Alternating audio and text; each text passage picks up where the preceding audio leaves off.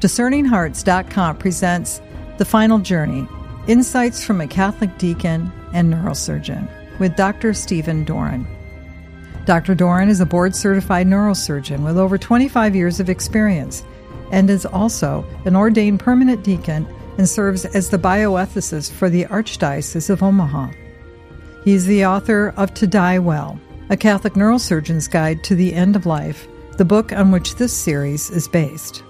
His writings in bioethics, neurosurgery, and gene therapy for brain disorders have been widely published in national media outlets, academic journals, and neurosurgery textbooks. He is also the co-founder of Seeking Truth Catholic Bible Study. The Final Journey, Insights from a Catholic Deacon and Neurosurgeon, with Dr. Stephen Doran.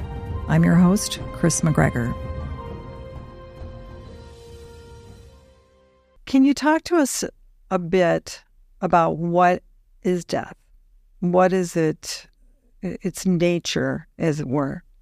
On the one level, it's, simply the cessation of bodily function. I mean, that's maybe the sterile clinical definition of death. And from a practical perspective, it's when your heart stops beating and you stop breathing and your brain stops working and you're dead. That's the, clinical definition of death. But, we believe as Catholics that we're an integrated body and soul, and that's how we are created. When we come into existence, we have this integrated body and soul, and so death is more than just the cessation of bodily function. Death is the separation of the soul from the body, which is this very unnatural state. That's not how we were created, and that's why death is so jarring. How it enters in and changes things so much is even more than bodily cessation functioning. It is the separation of the soul from the body, and that's not how we were created. So there's this longing then for the union of the body and soul at some point, and which we look forward to, in the resurrection of the dead. So that's what death is on a clinical level, but more importantly on a spiritual level. Yeah, I think it's a place we just don't want to visit because we just don't understand it, really. I mean, even in today's world, it's gotten more and more complicated, where you have to have those who will come in and determine oftentimes that death has actually occurred.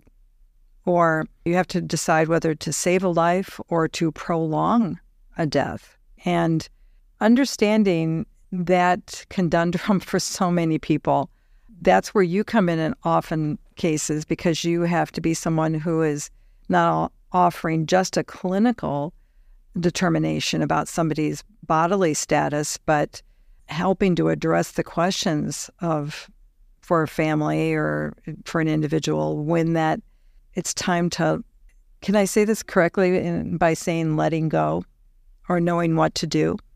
Yeah, I think that there is a need mentally, spiritually, emotionally, when someone is in the process of dying, of allowing yourself to emotionally and spiritually give over your will to God. Letting go is a nice way to say that, a good way to say that. But that letting go, that letting over is an act of the will that says, I conform my own will to your will, God.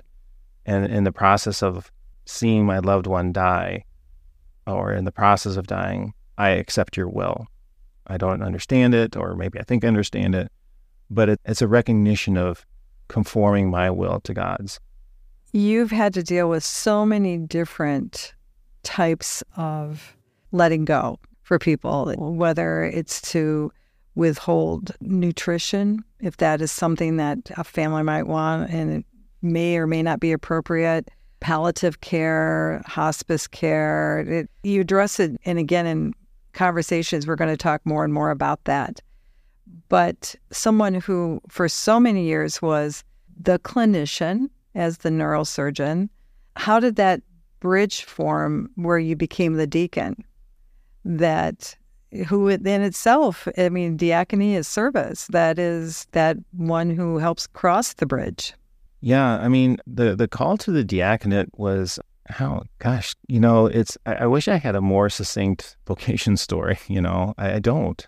and maybe I better get a thumbnail elevator talk sometime, but I can't reduce it to like the call came from this or a call came from that. It was something that came out hopefully from a posture of prayer and dependency, discernment with my wife, and that wasn't necessarily being driven by my vocation as physician. Quite frankly, if anything, my vocation as physician would probably be a deterrent to being a deacon, not because of any sort of conflict between the two, but just from a practical perspective of time and the time for formation and then afterwards what the expectations were. So in some ways, the two were at odds with each other on a practical level. And so I think that's what made that process of discerning the diaconate, it was challenging at times.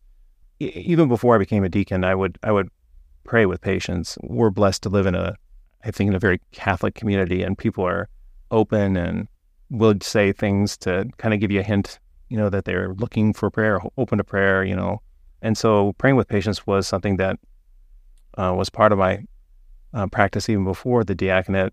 I would say the diaconate has hopefully deepened and enriched my desire to incorporate God more fully into my practice as a surgeon, knowing, of course, that I can't impose or proselytize or anything like that on my patients, but especially, in patients suffering serious pain or experiencing serious illness.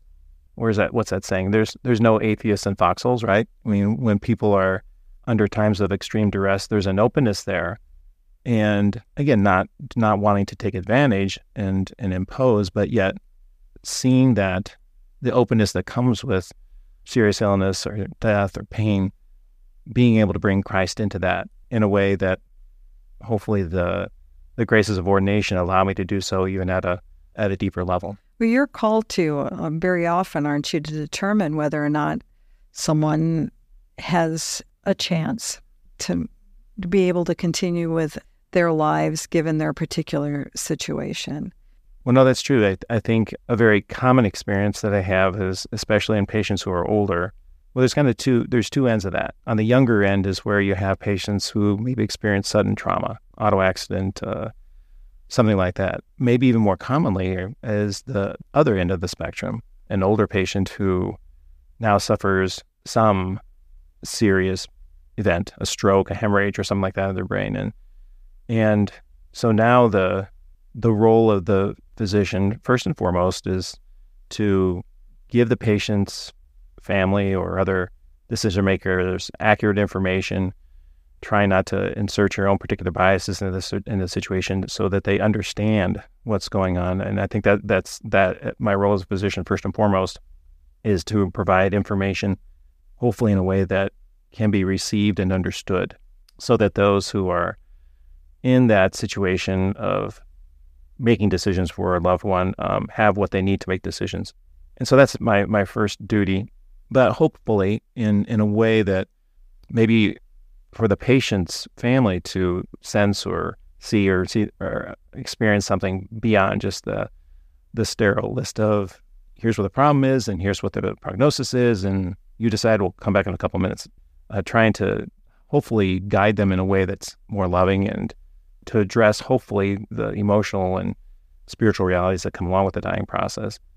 There are other situations where the person himself can participate in that process. Someone, say, who has a brain tumor, whose death is experienced over a more extended period of time. And so having those same types of conversations with the patient themselves are super important. There are so many people out there that practice medicine, in particular those who are the physicians. Again, I want to be very reverent about this because everybody's where people are at in their state of life may look at things maybe a little differently. But if I could say that there are those doctors who consider themselves to be Catholic, and then there are maybe the paradigm is, I am a Catholic doctor. There's just a little bit of a nuance there. Which comes first? I think that's what we're all called to do in our vocations, is not to compartmentalize our faith, which isn't always easy to do, right? I mean, I would be arrogant of me to claim that I've perfectly integrated my faith life with my professional life or even my family life. But yeah, you're right, Chris. I mean, we are called not to be a doctor who happens to be Catholic, we're called to be a Catholic doctor, someone who integrates the reality of our faith into how we see the world. And for those who at the beginnings of life, for so many, they're those doctors who are obstetricians or those who deal with children, and maybe even the internists who will deal during the course of life with patients.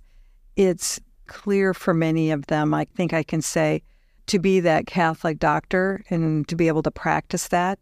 But in the particular area that you have dove into, and it's more from my observation, if you don't mind me saying this, Steve, that it's more difficult when it comes in this area of dealing with death, with the last thing.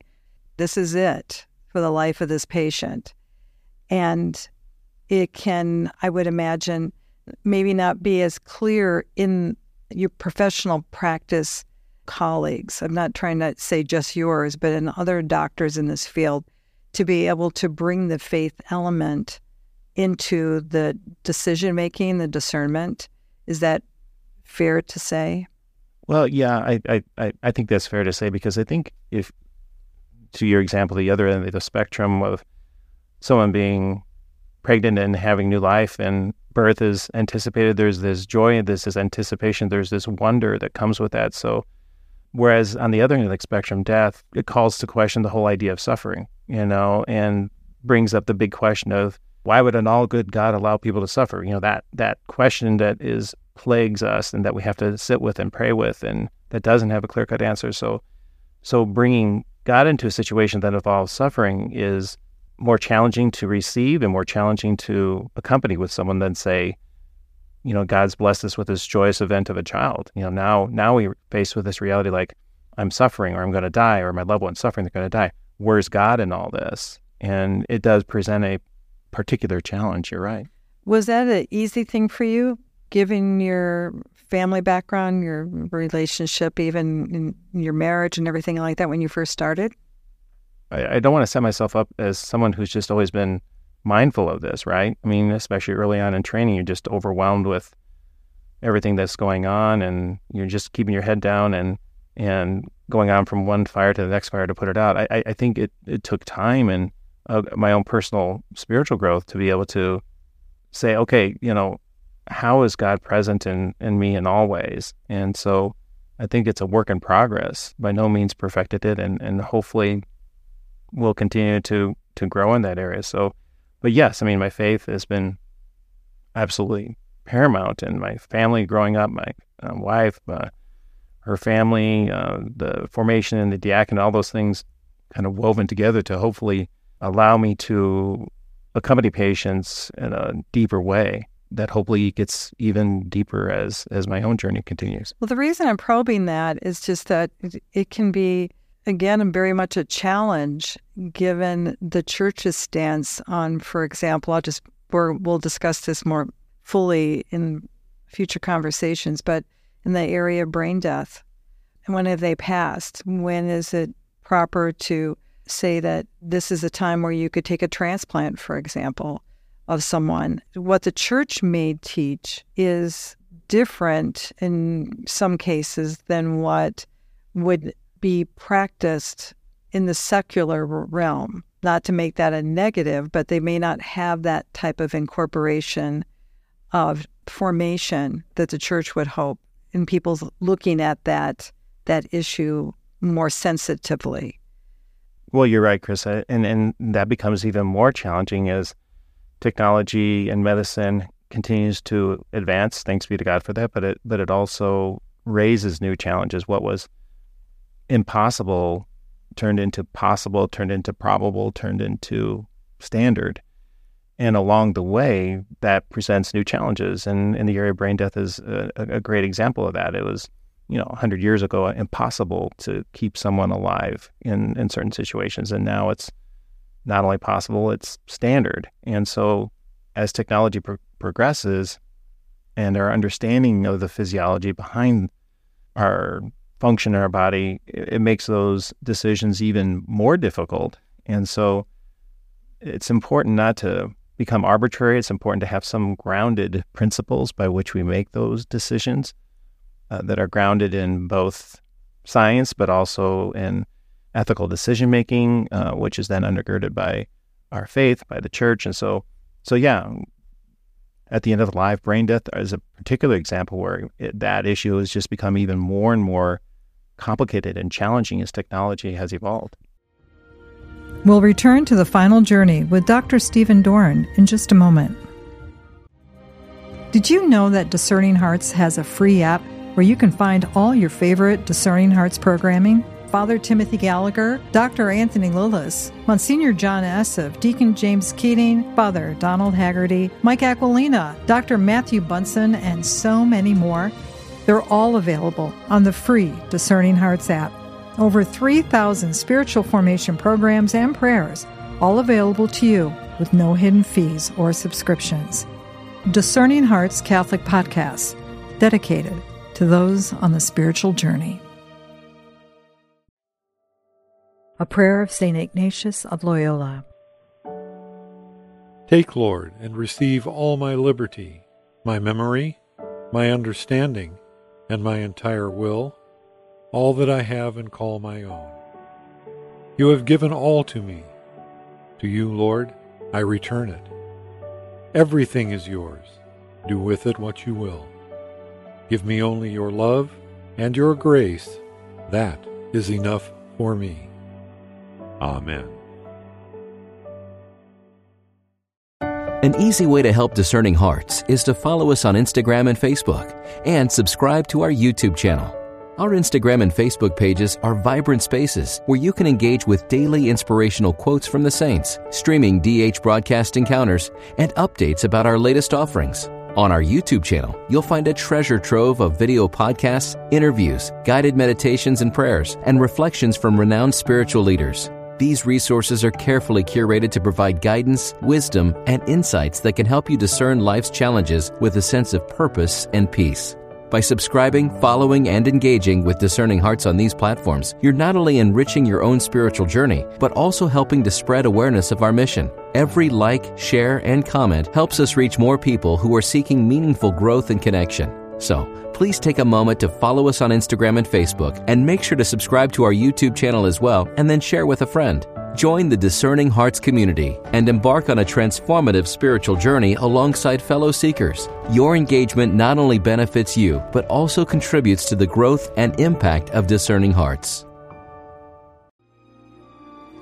We now return to the final journey with Dr. Stephen Doran. I think your book, To Die Well, is so important because you can see the importance of beginning the conversations, at least in a larger way. When we talk about, for example, the beginnings of life, once technology, as you said, began to demonstrate, well, when is a fetus viable? When does a heartbeat start? Technology has shown us now so clearly, and now you can see the whole country is engaged in these conversations about the beginnings of life and what we should do about that. And that's a good thing, because that was an area of mystery. And I think even when dealing with the area of death, that's where you begin to kind of pull back that veil. I've said that before, but technology has shown us what we may not have understood fully even 5 years ago about death and the nature and what's going on with the human soul. Oh, that's absolutely true. And in particular area of when is someone dead, the range of perspective on that between both secular and people of faith, how they look at that, can end up on the same side for very different reasons or be opposed to each other for the same reason. And so there's a lot to be aware of, a lot to work through, and it seems like each day there's an ongoing challenge towards that. And again, a lot being driven by technology, but also being challenged by cultural norms. The reality of assisted suicide or euthanasia becoming normative in some countries. You know, our neighbors to the north in Canada, for example, where this seems so, or different states in the United States where that's just become kind of part of what's considered the normal course of medicine. So yeah, we're challenged by technology, but we're also very challenged by cultural norms as they change. Exactly. And You mentioned a euthanasia, allowing assisted suicide, those kinds of things, especially for the doctor, whether they're going to participate in that, if they can ethically, morally assist someone in that, how do they determine? Also the family, but also faith leaders, pastors, chaplains. Oftentimes we don't have the practice of entering into that kind of discernment or decision-making because each individual is so particular and their stories are so particular that just having a textbook that says this is how you have to do it, or this is what you should do, or even a law that's written in a constitution or in somewhere, that it doesn't take in the particularity of that individual. Would you think that's true? No, it's very true. And that an individual person's experience and their circumstances are so important in the decision-making process. And now the cynical person may say, well, that's just situational ethics, but that's not true at all. Because if we look at kind of what are the undergirding ethical, moral principles that allow us to walk our way through circumstances that may end up with a totally different decision in one case versus another, helps us to realize that these decisions aren't arbitrary if they're grounded in very fundamental moral, ethical practices. Because if they're not grounded in established moral principles, that can become arbitrary. And it can appear, not appear, but it does become, oh, well, you just do what you want willy-nilly, because you end up at different endpoint with different patients. And so why is that? Well, unless you're grounded in ethical, moral thinking, it can become arbitrary. And there is an element of a grace that can happen in certain situations that seems so textbook, right?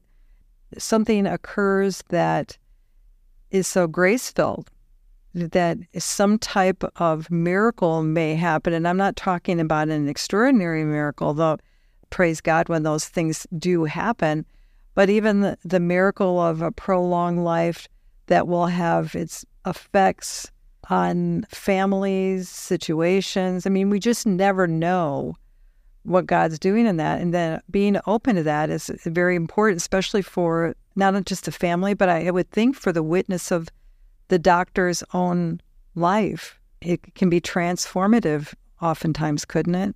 Yeah, I think that even the most cynical, non-faithful person who witnesses someone who dies well and dying well in the context that we've been talking about cannot help but be inspired by that, right? And see like, oh, it can move them to contemplate their own mortality, their own life.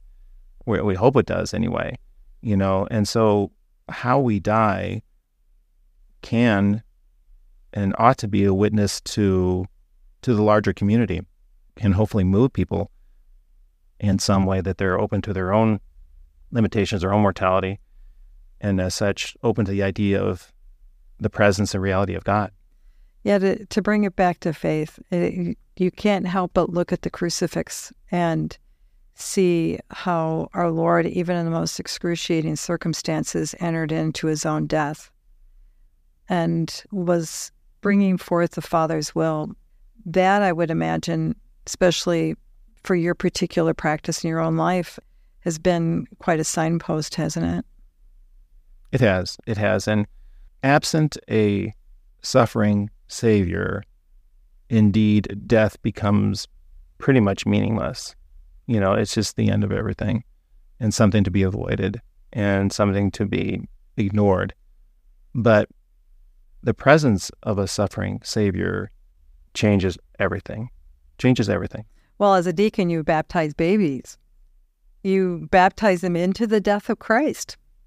Yeah, it's funny. Oftentimes when I do a baptism, I'll use the reading from Romans that says, just like we were baptized into his death, we're also baptized into his resurrection. And you kind of get this quizzical look like, what are you talking about death for? This is baptism. Come on, dude. And so, but yeah, there's beautiful spiritual reality of what baptism means, both at the beginning and end of our life and our journey as Christians. That's the reason to die well, because it's recalling that you've died into the death of Christ, but here's the glory. He was raised, and that's what we're aiming for.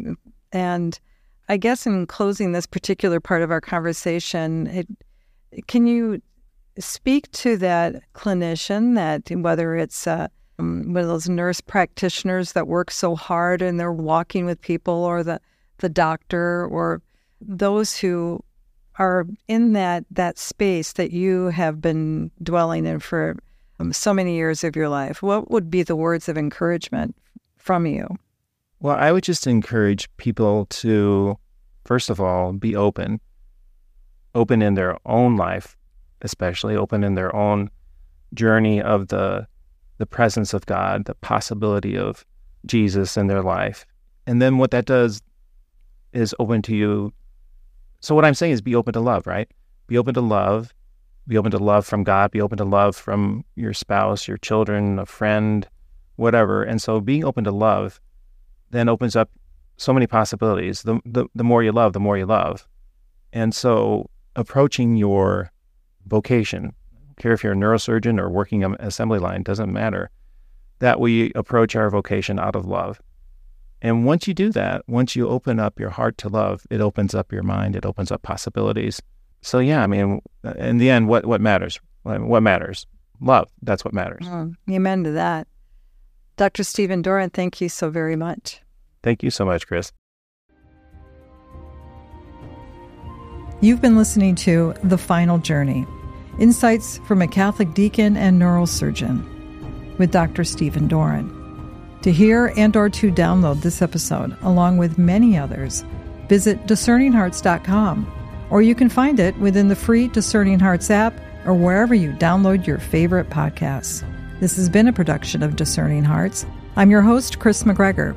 We hope that if this has been helpful for you, that you will first pray for our mission, which is to offer authentic and rock-solid spiritual formation freely to souls around the world.